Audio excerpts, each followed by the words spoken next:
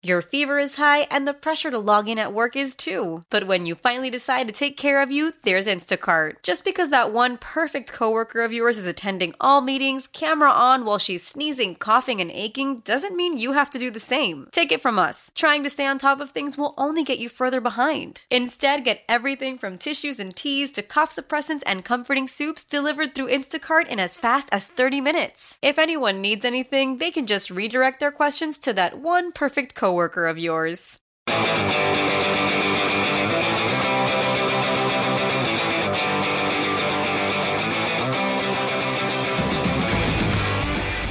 Welcome into another episode of Leftovers Podcast. Derek Kramer, Frank Arcuri. And today, this podcast does not stop because we got ourselves a pretty special guest from Trainwreck Sports, the train that never stops.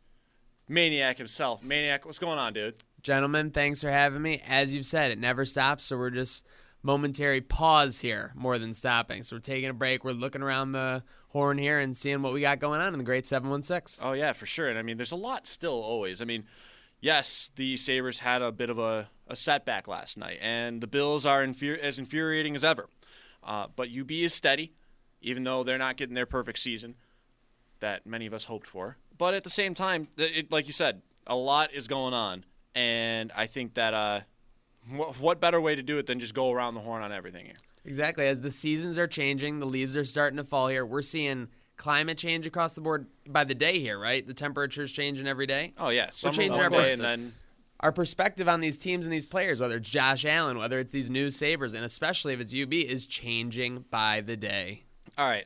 Let's go. Let's start right where Trainwreck has hit it the strongest as of right now with UB, man. Oh, we're flexing. We're flexing for those Bulls. Flexing them muscles. Flexing them muscles. You've got the Bulls have got Akron this week, and really, Army was the only real game that I was kind of scared about, and unfortunately, it wound up to the ways of my fears and not my hopes. But UB bouncing back, conference play, getting a little more of that action this week against Akron, and a chance to go to 6-1. Still damn good record, still a very high favorite to win the MAC in itself. So what are we looking at here? What's up with Anthony Johnson? Anthony Johnson, so it's been a nagging injury. I think they've been playing it week to week, and it's honestly been a game-time decision in some scenarios. I mean, I didn't see him even on the field against Army, but apparently he was dressed for that and available for the red zone. Wasn't available, obviously, last week. But, again, I think they're taking it week to week. They're confident in their offense, and especially what they're getting out of those young running backs. When you're getting those, over 5 yards per carry, on the game, you're not afraid to sit a guy like Anthony Johnson, especially when you got, your other receivers helping out Tyree like KJ Osborne. Yeah, I mean, the receivers have really kind of stepped up. Osborne in particular has stepped up in a big way for this team this year. And I really got to say, though, the offense is just making UB football so fun. And Jackson's getting national accolades. He's getting scouts visiting UB. And there's still legitimate draft hype surrounding three players there in Anthony Johnson, Tyree Jackson, and Khalil Hodge. It's hard to understand when it's happening, but, I mean, we might be seeing a change in the way that UB football is perceived, not just at a local level, but at a national level. Like you said, three guys who are in strong contention to be a pick somewhere in the first 5 rounds. I mean, I know Tyree, when he was peaking, 3-0, 4-0, they were, he was hedging on basically the second to maybe even first round in some areas. It's going to be very interesting to see as they go down the stretch here. And as the offense, I think, and I expect to, will come together, and even more so in conference play. It should be really interesting to see where these guys end up going. I mean, you look at it, Jackson, we had Mark Schofield on last week, Frank. We did. And Mark Schofield looks at anything and everything, all quarterbacks. And he's still saying, even after the hiccup against Army, he's still saying Tyree Jackson is a dark horse for the first round if he comes out this year. So there's still legitimate first-round hype surrounding the UB quarterback, and can't blame him. I mean, 1,300 yards, 17 touchdowns, 4 picks, and really has been a dynamo this year, really taking that next step that we wanted to see from last year. Well, Frank and Derek, if you guys don't mind me, I'm not going to hop to another team here, but I'm going to hurdle the gun here. Jump the gun. Mm-hmm. Josh Allen proved you don't need great stats. You don't need a great college resume to go high in the NFL draft. It's about your peripherals. If you can be 6'7", if you could fire it over a mountain, if you could run something, of a sub 5-second 40, they're going to give you a look and they're going to give you an opportunity. And that is more of Tyree, 6'7", 245. Yeah, his stats are better than Josh Allen. Yeah. So like, Yeah. Where do you put him? Where do you put him? And the legitimate question is, can he do it? Especially with how some of these first-round favorites have fallen. I'm not a fan of Jarrett Stidham. I don't like Drew Lock. I think Finley's had a bit of a down year. And you're looking at maybe Herbert in Oregon and Will Grier in West Virginia are probably the most consistent other guys. Herbert and Grier, in my opinion, the only ones holding water, like you said, so far this year. Everyone else has significantly declined. And then you've got Tyree as a dark horse. And, again, a guy that we respect the hell out of the opinion of in Mark Schofield, that he's still like, this guy's got first round. I respect the Right now. hell out of Schofield, but he kind of lost a little bit with that last comment he made before we signed off with them last week, Well, too. What did he say? What did he say? Oh, he said, he said some- I would love to have Tyree Jackson as a New England Patriot because the guy is Boston-based. Oh, yeah, of Yeah, course. he's Boston-based. Yeah, are you kidding me? You get a 6'7" guy with a rocket arm learning from Tom Brady for a year or two. Of course, anyone would love that scenario. So that we thought that It was was funny. like, why you got to do me like that, Mark? Yeah, it was But- great, though. No, Why it you was, got to make it a was good great. thing into a bad It was thing? Yeah, why you gotta do me like that?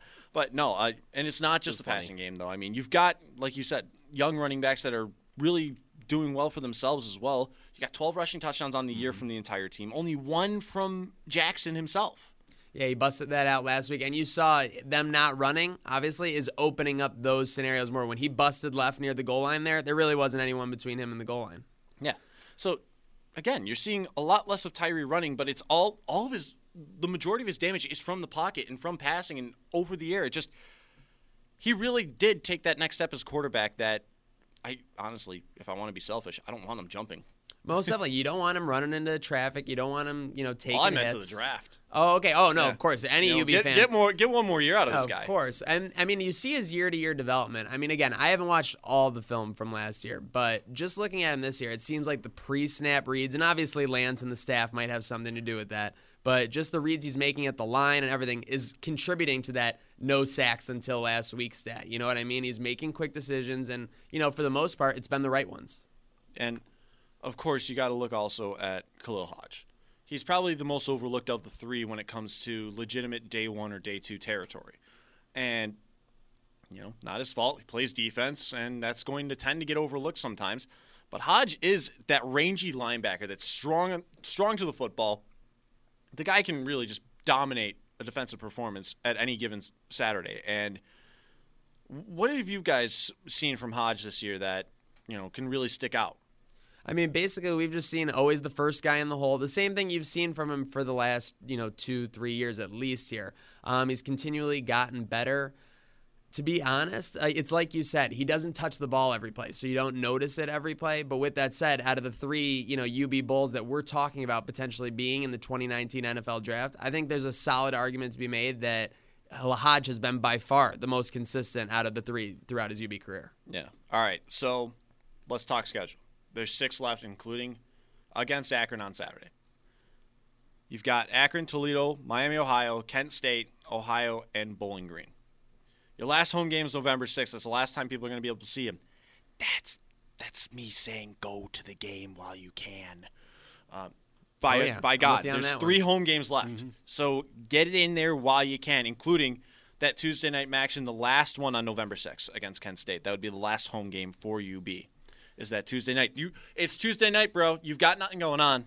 And the Sabres are out west, so you can watch both games. Don't act like you have good Tuesday night plans. The hookah lounges is not till Wednesday, okay? Just get it done. Get over there on Tuesday. Get to UB Stadium and see, honestly, if you haven't yet, I'm not trying to, be kind of say you're missing out. You got to see what these Bulls are about. You got to see this offense humming, and you got to see how this defense plays at the line of scrimmage. 3 legitimate pro prospects for this year, and maybe even more coming down the pipe in the next couple of years. So UB really is a shining beacon in what has been a frustrating start for the other teams, the pro teams here. And again, if you haven't checked it out, you're definitely not spending bucks on bucks for one thing. I mean, I think you can get a ticket for $15 for this weekend. I mean, that's definitely not breaking any bank. You're not breaking any banks doing this. You're going and watching quality football at this point. I mean, it's not like the UB Bulls from circa 2010 era, after Turner Gill, and things kind of just crash bombed and they were just not good or not entertaining to watch. It'd be nice to see the fan base kind of really pick up the hype on this team. It's going to take a perspective switch. It's not going to all happen overnight. And I think the school knows that. But, yeah, just think about it. This is one of the most passionate fan. You don't have to say. I'm a broken record. Buffalo sports fans, passionate. I don't have to go on anymore about that. If the Sabres were, contending for one of those last 7-8 spots in the Eastern Conference wildcard, if the Bills were contending for playoff action, we have a first-place Division I college football team playing in Buffalo right now. Get out and see these guys. Yeah, for sure. Get out and see these guys. And it doesn't stop there, just like Trainwreck. Never. Basketball season is fast Bowl approaching. Madness? Bowl Madness is going to be here. You've got the women's team that made that run to the Sweet 16. You've got the men's team that dunked on Arizona. Oh, man. And kept up with Kentucky last year. So UB probably highlighted last year's Big Four blowing up. The basketball scene last year was incredible here in Buffalo because of the fact that all four of those teams were in contention for winning their respective conferences. UB headlining the most of that. The women's team was just flat out dominant throughout the regular season and then even got a couple more wins in March Madness. So, hey, just because the UB football season is going to be coming to an end soon does not mean that the UB Madness stops because that basketball season is coming and it's coming fast. Not to be a hype starter, we were in this studio a couple months ago talking about how UB football could potentially be looking at a 9 to 10 win season, and people were kind of raising their eyebrows then. The whispers that we're hearing, this season's UB men's basketball team, better than last season. They're returning 3 of the 4 guys who scored over 15 points per game. They got a lot of young prospects that they like, and to be honest, I think it's a lot to be excited about on the men's side and the women's side. I was at Bowl Madness last night. And let me say, I believe in Oates as a coach, okay? You see the guy work a system, and you know that he is doing his job. I got an inspirational speech from Coach FLJ, Coach Jack, last night. Really? I was ready to run through multiple brick walls. She is. Oh, my God. You talk about a fire starter. I was ready to go. She is a pistol, man. I love Felicia Leggett-Jack. She is amazing with everything. Intense as they could be. But at the same time, she cares so much about those players too, and it's just. But for example, the men's team, they only lost out from their starting lineup, Wes Clark. Yep, that's it. On a team that, again, beat the snot out of a team that had the number 1 overall pick in the NBA draft, and kept up with Kentucky, who I always hate. I think that the men's side that's just the beginning with Big Four. It starts with UB, that conversation, and then the women's side. As you said, Felicia Leggett-Jack knows how to get her players ready to go. Oh, my gosh. The intensity from that women's squad last night, they were beating the men's team in, 3-point competitions. It was crazy. Again, I'm not trying to start any inter-school rivalry there, but boys might have to work on their outside shooting before the season starts. With that said, this thing that makes both these teams so solid is their depth. They don't depend on one superstar. They can spread the ball. That's why they were able to dominate Arizona. They took Ayton out of the game. They literally took Ayton out of the game, and then they were just playing against 4 guys who all year hadn't really played together because the whole offense went through DeAndre Ayton. And they were chucking bombs from the arc. It was that night was amazing. Yeah, I remember that was just probably the greatest night of Degenerate Al's life. Even he'll testify to that. Derek and I were at Transit Lanes. Yeah, we were at a bowling alley. One of our friends used to work nights there and gave us free bowling on Thursday nights. After the leagues, yeah. So we were there. We were watching that because it was after the league, so we could watch that and bowl. And we were with a bunch of our other friends too. That was a great night. I did no bowling. I also proceeded. I proceeded right after UB won to go right to the jukebox and played "Party Hard" by Andrew WK. Yes, that was. Right I remember that. Yes. I mean, which pun do you guys want me to make? UB made a turkey out of Arizona. They really, spared them the expense of going to the second round. They bowled a strike right through them. Yeah, they absolutely dominated Arizona. It was probably, honestly, the greatest sports moment for Buffalo so far in 2018. I think that's safe to say, right? I mean, getting Darlene in the draft, obviously, and winning that draft was very exciting, and it took a lot of pressure off of, the Sabres' quote-unquote misery. The only thing that I have to argue, and this is only just because of the fact that I'm being technical, is the Bills breaking did the drought, break the drought in 2018. You could argue, so the plane arriving back in Buffalo. No, never mind. It happened on New Year's Eve. Well, I take that back. That's what we're saying. The plane arriving back in Buffalo post midnight. That was them. Yeah, so that was amazing. That was whack. Awesome. All right. Speaking of the Bills, then let's go there. Let's go there. The Bills are very confusing. For better or worse? A very confusing 2-3. Oh man. I told you, Frank, I didn't love my Titans pick last week because I knew the Titans were bad. And this is the same thing this week. I don't like the Texans are a team that are finding ways to lose games. Mm-hmm. I mean, their 2 wins were given to them. Oh, yeah. One by an ultra-aggressive call that I loved by Frank Reich, and then one by an ultra-conservative call by Jason Garrett, punting when he was in opposing territory with a 4th and 1 staring him in the face. Yeah, in overtime. They had that scenario versus the Cowboys, and I'm fairly certain against the Colts. They were up 17 in the second half or something. Yeah, so they've been giving it away. No doubt, you know where they're strong. Watt and Clowney are probably the best defensive line unit up there with the Rams, Sue, and Donald. With that said, I mean, that's no doubt going to give the Bills some problems. I mean, if you're Dable, the OC, maybe some quick hitches to the outside, some sweeps, just get Watt and Clowney not running upfield, obviously, because that would be the biggest danger for the Bills going into this game. But with that said, on the other side of the ball, equally, there's some advantages that the Bills can take.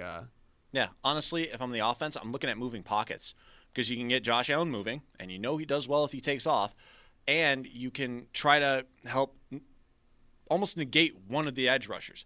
Probably try to do it toward Clowney's side. Yes, that means that Allen has to roll toward the left probably, but Watt is not nearly as fast as Clowney. Nope. Him getting over to that moving pocket, it's going to take a little bit longer. And also, Allen, when he finally sets his feet, we'll see that coming.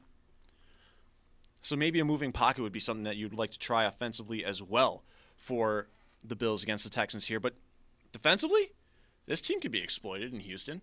Most definitely. I mean, the Cowboys were basically taking free shots on Deshaun Watson the whole game. I mean, the poor guy looked like he was a boxer going back to the sideline. They were saying that multiple times. I'm not even the one who made it up. He looked like he was literally struggling to get back to his quote-unquote corner sideline. They're still, they took the line down earlier this week. So there are some alarm signs going around the Texans right now. All is not well. It is like an 8-point, 7.5-point spread right now. But to be honest, I think you should be a little bit more confident in the Bills in that, despite the fact that they've already lost 3 games this season by 10 points or more. Yeah, and again, that's just what this season has been, is so up and down for them.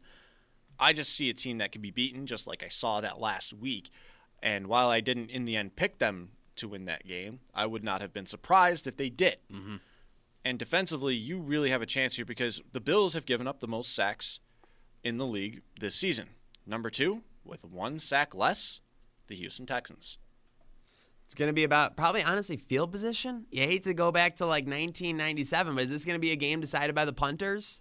If they're unleashing 60-yard bombs or shanking, it could be the difference if neither of these teams can move the ball. Yay. Right. Or if one decides to. Or maybe it'll be a shootout, 45-38. Yeah. I mean, you just can't see that. You can't see that. I can't see it. I'm hoping for it, but I can't see it. Yeah. Well, we don't even know if Watson's playing. He was limited throughout the week so far, so Okay. I think he'll play. Probably. He's been practicing, and that usually tends to be a sign that he will play. I mean, hell, we had Aaron Rodgers practice once during the week, and that was good enough for them. So Deshaun Watson's playing in this game. How well he's going to be and how effective he will be remains to be seen. Yeah. Trey White against DeAndre Hopkins will be a very fun matchup because if DeAndre only gets, say, 6 catches, 45 yards, national media is going to start talking about Tre'Davious White more. And pretty much it's overdue. I mean, you have so many other storylines of the Bills, and to be honest, they quote-unquote seem like they're in disarray sometimes. So it kind of takes away from the superstar performances you're getting from, say, a Matt Milano or, in this case, Tre'Davious White. I mean, there's an opportunity facing DeAndre Hopkins, especially after what he did on national TV last week. Those spin moves in the OT against the Cowboys, those were straight out of Madden. But honestly, it is a opportunity, on a national level to get his name out there. And I mean, honestly, it's about time. Yeah, it is about time because the guy was pretty much a snub for Defensive Rookie of the Year over Marshawn Lattimore, who in his own right is a really damn good rookie last year. But again, it just looks like one of those things where Trey White will finally get the respect that has been deserved on his name if he goes ahead and shuts down DeAndre Hopkins. You're looking at a defense that's kind of getting healthier. I mean, they shuffled Dean Marlowe back to the practice squad, meaning that, Micah Hyde or Rafael Bush should be back for this game. So your safeties are coming back. Yep. Really, the only one who hasn't practiced at any point in the week is Charles Clay. And, yeah, that's more concerning when you have an offense that's not good. But you're not looking at the worst case in the world. You already know the offense isn't good. What's Charles Clay not doing there going to help or hurt you? And that's unfortunate because of how large his contract is. But and I don't want to flip the tables on you for you boys. We know the offense is in between. It's not good. It's not the worst it's ever been, although it's probably pretty closer to a lot closer to the worst it's ever been than good. With that said, are you guys buying the Jackal or Hyde from this defense? We're looking at the first 6 quarters of the season. They got absolutely lambasted, right? About 70 points in the first 6 quarters. Now, over the last 3.5 games, they've been averaging about 14 points per game or less. I'm buying into that defense. You are? You think they're gelling? You think it took the first couple weeks? What are you guys seeing specifically? I see it play calling wise. You saw Leslie Frazier in those first 2 games, namely and most notably against Joe Flacco and the Ravens. They were playing a lot of off cover 3. Yeah, they were just dropping, right? They were just dropping, knowing that Flacco could beat you and toast you with that big arm. Yeah. And the Bills and Frazier kind of just stayed set in those ways, and Flacco was like, "Oh, you're leaving all of my tight ends wide open. I'm just going to throw to all of them." Check down. And then there was a pretty impressive throw to Crabtree for one of his touchdowns. Yeah, that was a really good. Yeah. But after that, McDermott took over the play calling halfway through the LA game. Yeah. And it almost seemed like not only did the team start gelling again, I think Frazier kind of got it that, dude, you got to stop calling this off coverage, because all that's going to happen is we're just going to let up first down after first down in a way that, yes, we're taking away the big play, but they're kind of killing us. They've gotten more of a mix in there, which is healthy with their plays, with their defense. And the breakdown on this defense really is it's not a complex defense, where we saw with my mortal enemy Rex Ryan. I was going to say not very quote-unquote exotic, as they say, right? You're not seeing the, crazy formations. Oh, the D linemen are standing. The D linemen's dropping back. No, there's not much of that going on there. Oh, my God. I forgot that we had D linemen dropping Rex back. Ryan Mario Williams dropping into coverage. Oh, Rex Ryan still can rot in my personal hell. Yeah. It just that you say it to yourself, and it just it doesn't make any sense. Mario Williams dropping into coverage. Exactly, and that was what he was leaving in Houston and came here to not do. Yeah. And then at the end of his career, he started having to do it, and he's like, "Bruh, I'm done." Yeah. So I don't blame him there. I think though that when you have a simpler defense, your players can react and play faster because there's less thinking going on, more reacting, and that is what's going on with this defense. That is what's happening now through these last 3.5 games, is that you're getting a defense that's reacting, playing fast, and allowing their talent to kind of come to the forefront. Well, most definitely then. If you guys are confident in this defense, and I am as well, 3.5 games from what I've seen, they look very solid. It's all about whether the offense can basically avoid going 3 and out, get them their occasional rest. If they can pull that off, and the offense can avoid the big turnover, in plus territory for the Texans, I smell an upset this weekend. I smell an upset this weekend. I could also, if I don't, I can look forward. I'm allowed to. I don't play for the team. Indy is a winnable game too. We at the very least, not to be condescending, they'll be underdogs in both games, but I think the Bills should at least take one of them. They should take one of them. And I was telling Frank on the last episode, it could be the meanest thing that the Bills do. Starting 0-2 in such a disastrous way, getting to 4-3 before they get kicked down the stairs by New England after giving us all this hope and we have a winning record again. That's the most Billsy thing that I could think of. Totally. Sign me up. It's terrible to say. But the worst part is we'll all take the hook on this hope. And hey, we're winning again. Yay! Oh, I would absolutely sign me up for the maximum dosage of false hope. I love nothing more than false hope, whether it's that turnover when the Bills are down 10 in the second half, or it's the goal from the Sabres to cut it to a 2-goal lead. Oh, my gosh, I love it. Put it straight into my veins. Yep, inject it into my veins. Let's go. But how are you supposed to expect anything else? I don't mean to be so negative. I don't mean to be so pessimistic. Yeah. How can you expect anything else right now except that the friggin' Patriots are just going to come in and march all over us. Yeah, I mean, I'm ready for that getting kicked back down the stairs thing. I really am. But the part that I'm not necessarily ready for but kind of expecting is that the Bills give you the maximum amount of that false hope before it happens, because that's how it goes.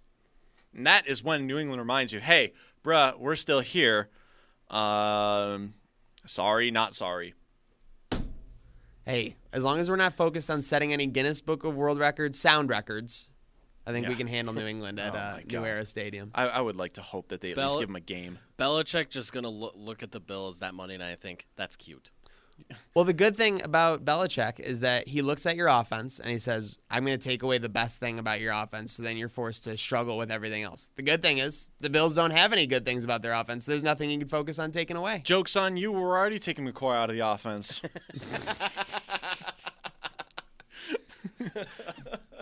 So, yeah, the Bills are confusing, and they go from national pundits going, oh, this team should go 0-16, to how the hell are they winning games? To, okay, wait, they just stomped the Vikings. They beat the Titans, who have looked promising in their own right. What's going on here? And it just looks to me like, well, the Bills are not the worst team in the league. They're going to take some games from you. And I am so happy that they're not the New York Giants. I know. It's like you think the Bills are bad, and then you watch some of these other teams, and you're Giants like, look wow. gross. Like they have a Josh Allen in reverse. Like he's at the end of his career. I mean, yes, he's a Super Bowl MVP 2 times over. No one's going to doubt that. But Thank you. The situation their franchise is in right now with him, right, he's kind of keeping them in neutral. Like they got Saquon, but obviously they need a new QB. I mean, or they need a completely new offensive line overnight. Yeah, and I mean, probably both. Yeah, they have Saquon, and you just feel bad for this guy because he literally is their offense. Yeah. And I mean, Beckham made a better throw than Eli would on that touchdown pass last week. That's right. Oh, yeah, that was embarrassing. Well, good throw by Beckham. Great throw by Beckham. Embarrassing that what you said is true. Yeah. Yeah, no, it's terrible looking at that, and it's terrible having him in fantasy football this year. Hey, we're a gambling crew though at Trainwreck Sports, so I want to propose another question to you guys. Okay. F&D, we gotta lock this in. The Bulls right now on their schedule have, let's see, 6 games left. So 6 games left on the schedule. So let's not count the MAC championship. Assuming, of course. Yes. Bulls versus Bills. The Bills have 11 games left, right? Because they're 2 and 3. Yep. So they got 11 games left. The Bulls have 6. I'll give you a spread of UB -1. So take away 1 win from UB. Who will have more wins at the end of the year? Bulls. From now till the end of the season. Bulls. UB? Yeah. I don't know if the Bills can get to 5. Yeah, well, that's the thing. Because basically, yeah, that's the number you're working at right there. Yeah, it's. So I don't mean to be a jerk to the Bills here. It's just there's such an on and off team, crazy wise, that first off, there's still 2 automatic losses that you have to encounter. 6 divisional games, 2 of which are the Patriots. 2 of the Patriots. I mean, Lions have looked decent. Lions have looked pretty decent. The Bears are terrifying. Bears should light us up. Khalil Mack alone. Oh man! Speaking of a UB guy, Khalil Mack alone should be terrifying in itself. Jacksonville, I'm not going to count anything because Blake Bortles can Bortle his way to a loss. Who knows? Yeah, away they're a little bit different when they're not down there in Duval. Yeah, they're the most annoying fans ever, by the way. Yeah, it's because they finally discovered what a football team actually is there. And it's not even that it has to be a good one. They just found out that football exists down there now. The Bills, I can see 5 wins here for them. It's just that UB is already there. So they've got not just a great head start on the Bills here, even though the Bills will play more games. How many more of them are as winnable as what UB can do? Just look at the simple math. Odds are UB will be favored in every game except at Ohio. Yeah. Mm-hmm. And UB, by the way, you might want to go down there tomorrow because they'll be bowl eligible with a win. Yeah, bowl eligible with a win. It's chip 7 off their weeks. shoulder. Yeah. Mid-October. And they're already in a bowl if they win this. So, and it's homecoming. You can't replicate that magic anywhere in the world. Oh, I know, right? It almost sets up too good to be true. But this UB team is also strong. So most definitely. All right. So we've gone through some football. We've gone through some other football. We gone through some false hope. Gone through some false hope. And speaking of false hope, there's our transition. There we go. To the ice. I mean, first off, just like the first game of the season, I'm not overreacting to losing 6-1 to Colorado because it wasn't a 6-1 game. Definitely I thought the Sabres played pretty dang well overall. It was just Semyon Varlamov decided to play like it was 2014 again. Yep.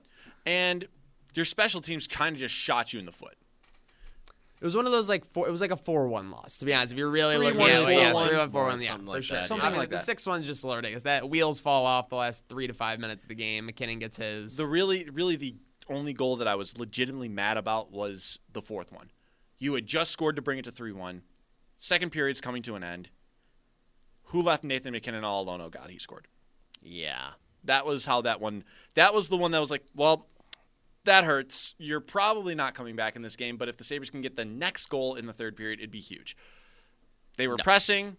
They allowed 2 breakaways because that's what happens when you're pressing. 6-1's the final there, and I'm not too mad about that game because the effort was there. The scoring chances were there. And it just, that's hockey sometimes. Hockey can frustrate you to no end. I saw legit looked like 2 straight minutes of the Sabres in Colorado zone with the puck. Honestly, were only able to get like 2 shots out of it.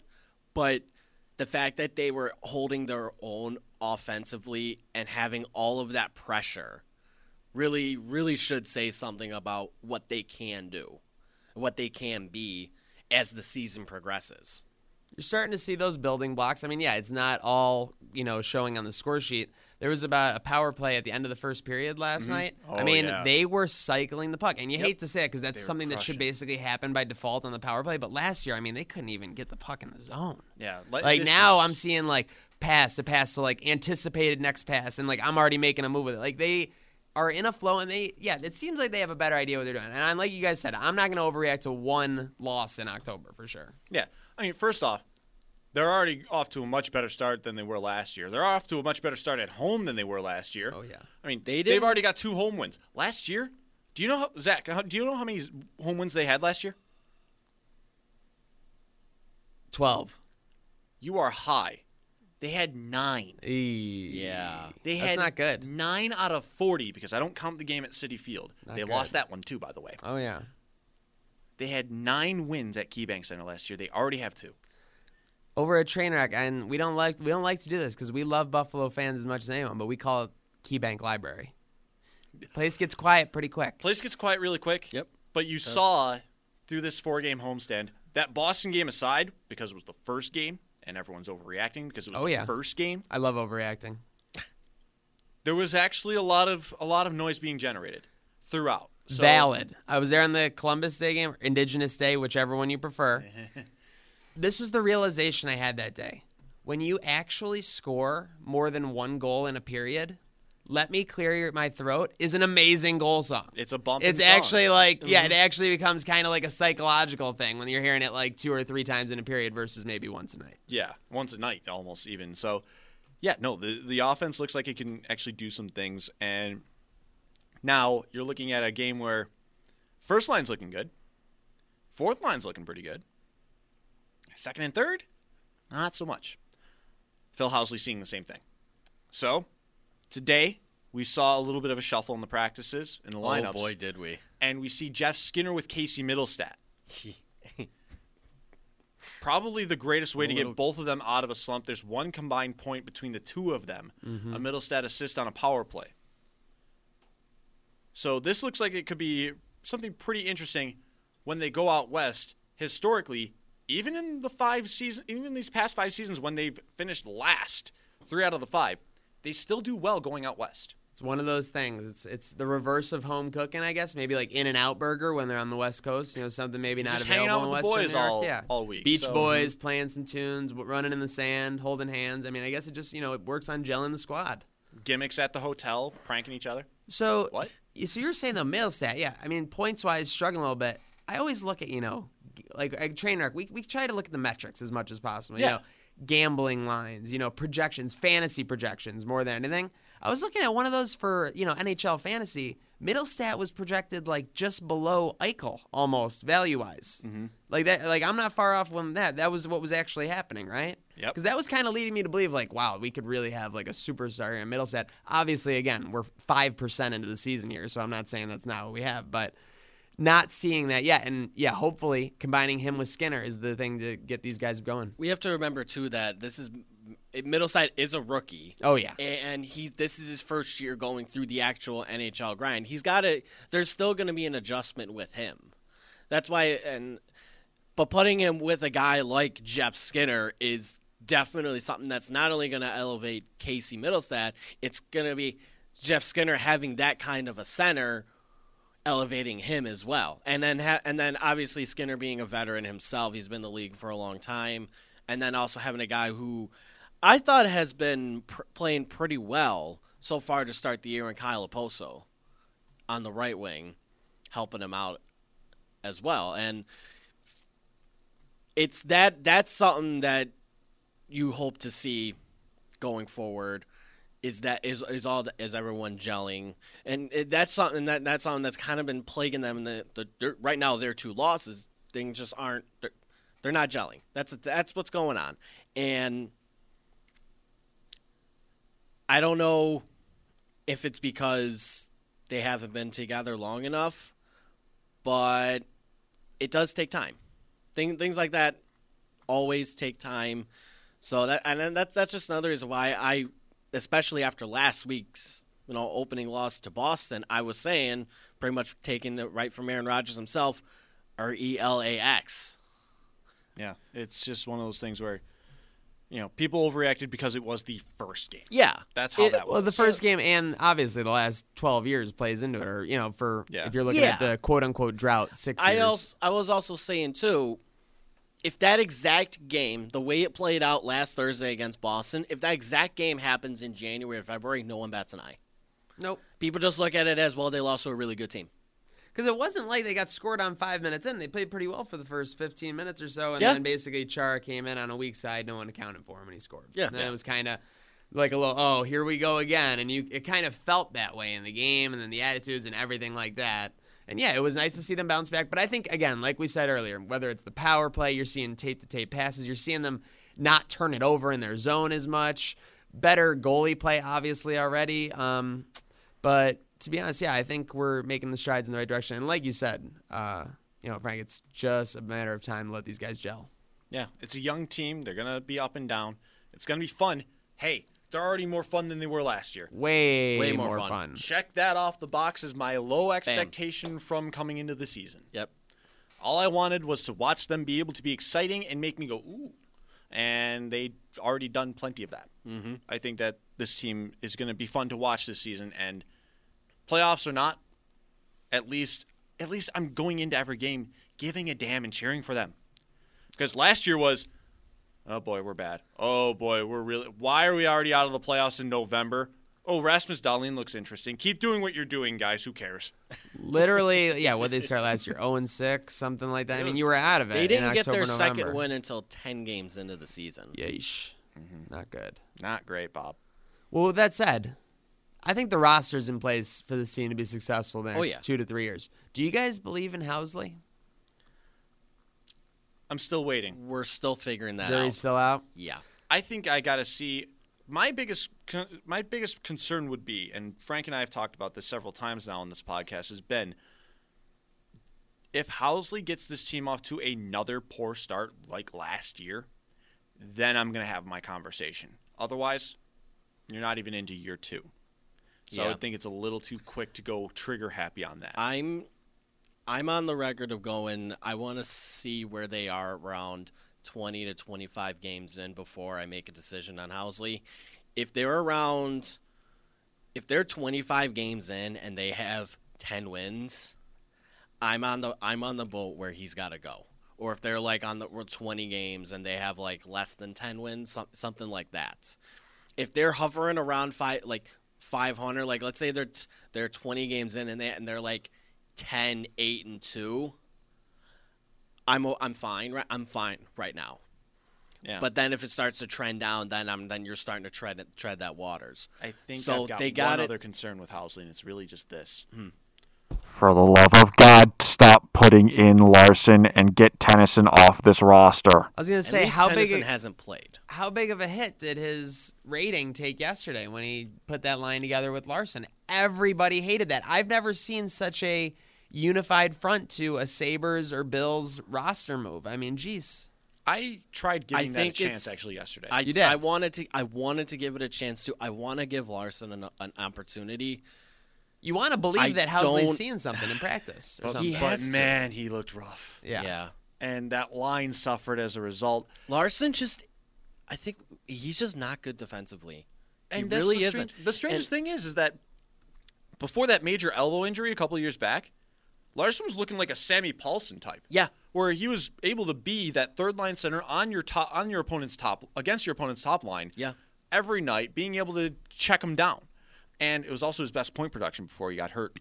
Best points per game production. Yeah, that elbow injury. And then he has not even been close to the same ever since. And now it even just seems like mentally, defensively, he's not making the right decisions now either. Yeah. So if you're not good defensively and you're definitely meh at best offensively, what are you doing here anymore? At least Gergensons can flub on every quality chance because he's there. Yeah.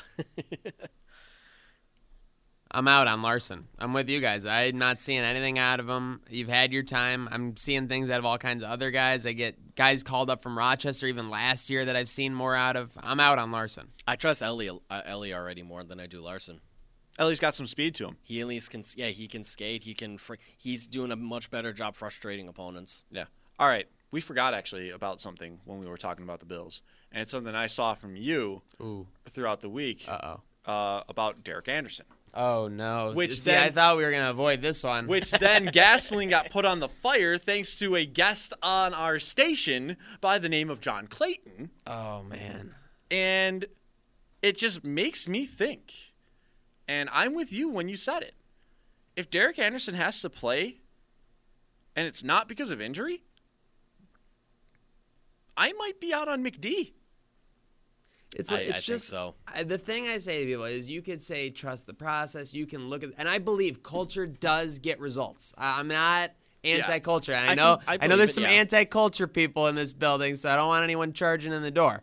With that said, you can't have a Benjamin, you can't have a Avonte Davis, you can't have an Anquan Bolden and tell me that you've got the perfect locker room, and you can't tell me that Nate Peterman was your guy in week 1. And I know we're rehashing all the same stuff, but it's exactly where I'm at. You can't tell me Nate Peterman was the guy week 1 and you were comfortable getting rid of McCarron, and now you don't even feel comfortable having Nate Peterman as your backup, and you still don't even feel comfortable having Josh Allen as your starter. It just shows a complete ineptitude. There is absolutely no validating it, and for that reason, Derek, just like you said, if Derek Anderson comes in and starts for this team this season, and it is not because specifically of an injury to Josh Allen, I will go on the record, I am out on the Bills under McDermott. Mm-hmm. And it's frustrating because I like what the guy has brought when it comes to being able to get more out of less of a roster. They are the ultimate, sales special, getting discount special there. You got Poyer on a great deal. You got Hyde on a great deal. Yes, they did. You got all that. And I love being aggressive. I didn't hate him getting rid of Watkins. I didn't hate him getting rid of Darius. I thought that those were sensible moves for the long term of the organization. But when you're telling me that you're bringing in a guy, and they were all happy about Josh and his potential development in May and June, now that you didn't put in a position to be long-term successful, that's on you. That's not on Josh Allen. That's not on Nate Peterman. That's not on any of the offensive line. That's on you for not equipping the team correctly for this season. Yeah, and really that also comes into how much faith you put in Nathan Peterman to be the guy to hold serve throughout the season. If you wanted Josh Allen to sit, that's fine. But you also wanted him to get the reps as the backup, that's fine. But your biggest problem then is, you put your eggs in a Nathan Peterman basket that blew up in your face spectacularly for the second time, by the way. I'm looking at this in two ways. I'm scared that it might actually happen that Anderson gets into play because of what McDermott has done with a track record with his quarterbacks within less than 2 years. He has put Peterman in a playoff chase with Tyrod struggling. He has started Nathan Peterman after he burned him the first time. And he traded away A.J. McCarron as that insurance policy. You could have still had McCarron as your QB3. Could have absolutely come here. What we get, 5th? Yeah. What good is a 5th doing you right now? Yeah. Nothing. I understand you want to stockpile based on that. The 5th is doing you nothing. Meanwhile, you got a QB who you're not coming out and saying, this guy's our starter for the foreseeable future. You know, you have a report from Clayton. Again, like, everyone's going nuts because of that. And people are trying to tell me, oh, don't worry, it's just a national reporter who doesn't know what he's saying about. It's a pretty heralded national reporter. It's not like it's just some, Trainwrecksports.com guy. You know what I'm saying? I think the problem is they traded the wrong quarterback. They could have sold Peterman hot. You could have easily sold Peterman hot. I look at what that preseason for sure. I look at what the Jets did. Bridgewater. Jets and Bills did the same thing. Just did complete opposite. Just went complete opposite in terms of trading the quarterback. I wanted Teddy so bad. If you had love Josh to have Allen, had, but look at what the Jets did. Signed Teddy Bridgewater as an insurance policy, but they also kept Josh McCown, and then they drafted Sam Darnold. When Sam Darnold won the job, they traded Teddy. They didn't trade McCown. They traded Teddy Bridgewater, and now they have an experienced 30. Yes, he's 30. Was he 37, 38 years old? Yep. But he's been around in this league, and he's their backup to their rookie Sam Darnold, and he will be ready to come in if should something bad happen to Darnold. My chair agrees, apparently. And looking back at it, I absolutely hate the Jets. Fireman Ed can go back into retirement for as far as I'm concerned. I mean, I love wrestling, but once you go to retirement, you stay in retirement. That's how life works, okay?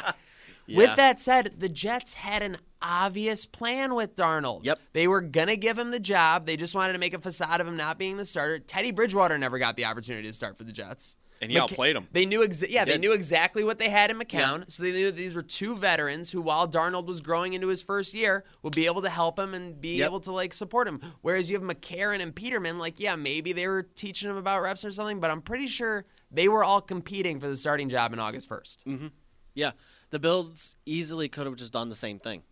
They could have signed Derek Anderson instead of McCarron and said, "You're going to teach our quarterback.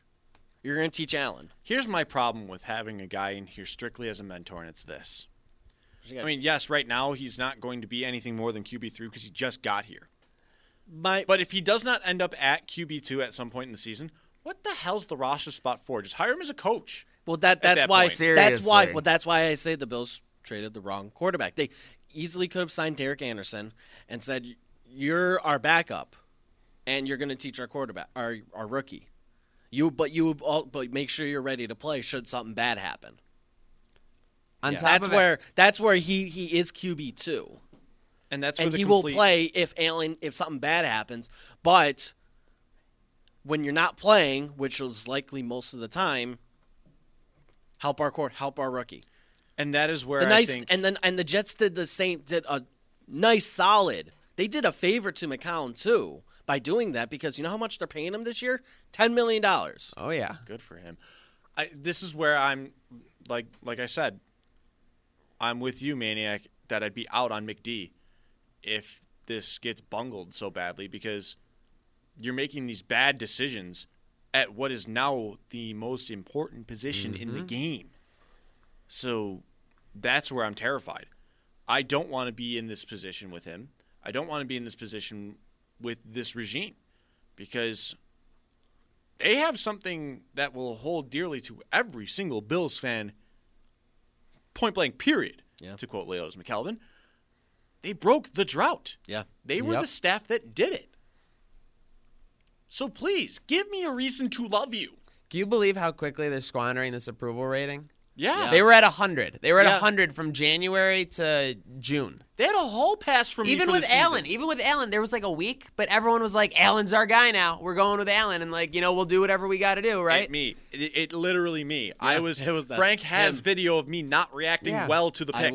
I will show you. You should see ours. We got all kinds of stuff. Yeah. 2 weeks later, I'm in, what's complaining going to do? He's the quarterback. I want the guy to succeed. We were all Buffalo about it, just embracing the hell out of him. And there's still people that will stick to it. And for them, that's their opinion, and they have their right to it. But my thing is going to be, I want this group to succeed. I can be critical of them, but still hope for the best. Please give me a reason to love you. This team is ruining my life.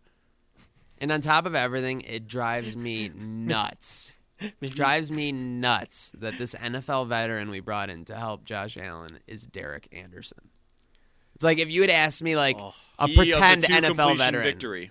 Yeah, a 2 completion victory. He beat the Bills 8-0. He beat the Bills 6-3. People forget about the 8-0 game. Yeah. They forget about the 8-0 game Cleveland. How about the last time that he was in the game for Carolina? I'm pretty sure Cam Newton didn't wear a tie on the bus or something. So Derek Anderson started, threw a pick 6 on the first play of the game. And then they're like, we made a mistake. Yeah. Cam, get back. I mean, I'm just saying, to call Derek Anderson a veteran in football is like to call me a veteran and being a crafty consumer, because I'm not. But I've been buying stuff for a while. You don't stick around 12 years in the league without at least knowing a thing or two, even from your mistakes. I mean, we have a McCown mentoring Sam Darnold. Yeah. Not necessarily what I would call the greatest thing to be learning from, but the guy knows things. So he may not be good on the field. It just maybe he's a better student in the locker room and in the film room, that he could teach these guys how to look at the film, what you're looking for, everything like that.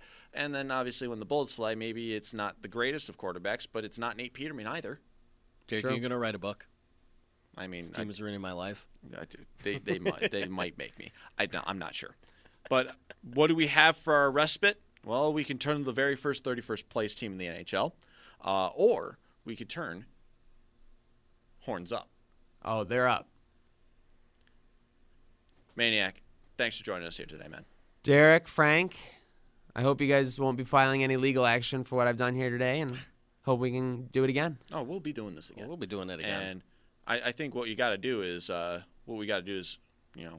maybe we try to find a way to do one of these podcasts out at Alumni Arena or something. Alumni Arena, or I'm thinking you guys come to Studio D sometime soon. Ooh. Throw down.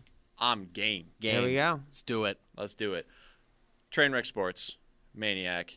Let them know where they find the Trainwrecksports.com, Trainwreck Sports on Instagram, Trainwreck Sports with no O on Twitter. Unfortunately, we lost. Trainwreck Spurts. Trainwreck Spurts. Hey, the O it's the thought that counts, just like Christmas. Okay, folks, it's one thing you got to know: this train never stops. Never stops. And thank you for joining us as always. It's been fun. We'll do this again. And Frank, it's an interesting time. Everything is full go now. Yep. We've got UB football. The basketball season is starting soon for the college teams. You've got hockey getting gone. You've got the Bills frustrating you to no end. When they win when you don't expect them to, they lose when you think that they have a damn chance. Here it is. Guys, it's the richest time in sports in Buffalo. Let's just go out there and enjoy it. Tear our hair out. Come back and cheer them on anyway. Thank you, as always, for listening to Leftovers Podcasts on WGR550.com, on-demand audio, and through the radio.com app. I'm Derek Kramer. I'm Frank Arcuri. And today, this podcast, it did not stop, except for now, when it stops.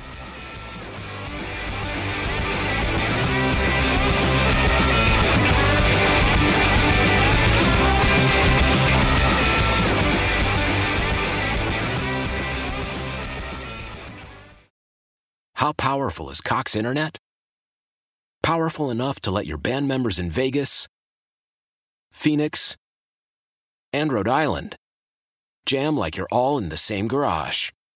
Get Cox Internet powered by fiber with America's fastest download speeds. It's internet built for tomorrow, today. Cox, always building better. Cox Internet is connected to the premises via coaxial connection. Speeds vary and are not guaranteed. Cox terms and other restrictions may apply. Analysis by Ookla of Speed Test Intelligence data. Fixed median download speeds. US Q3 2023.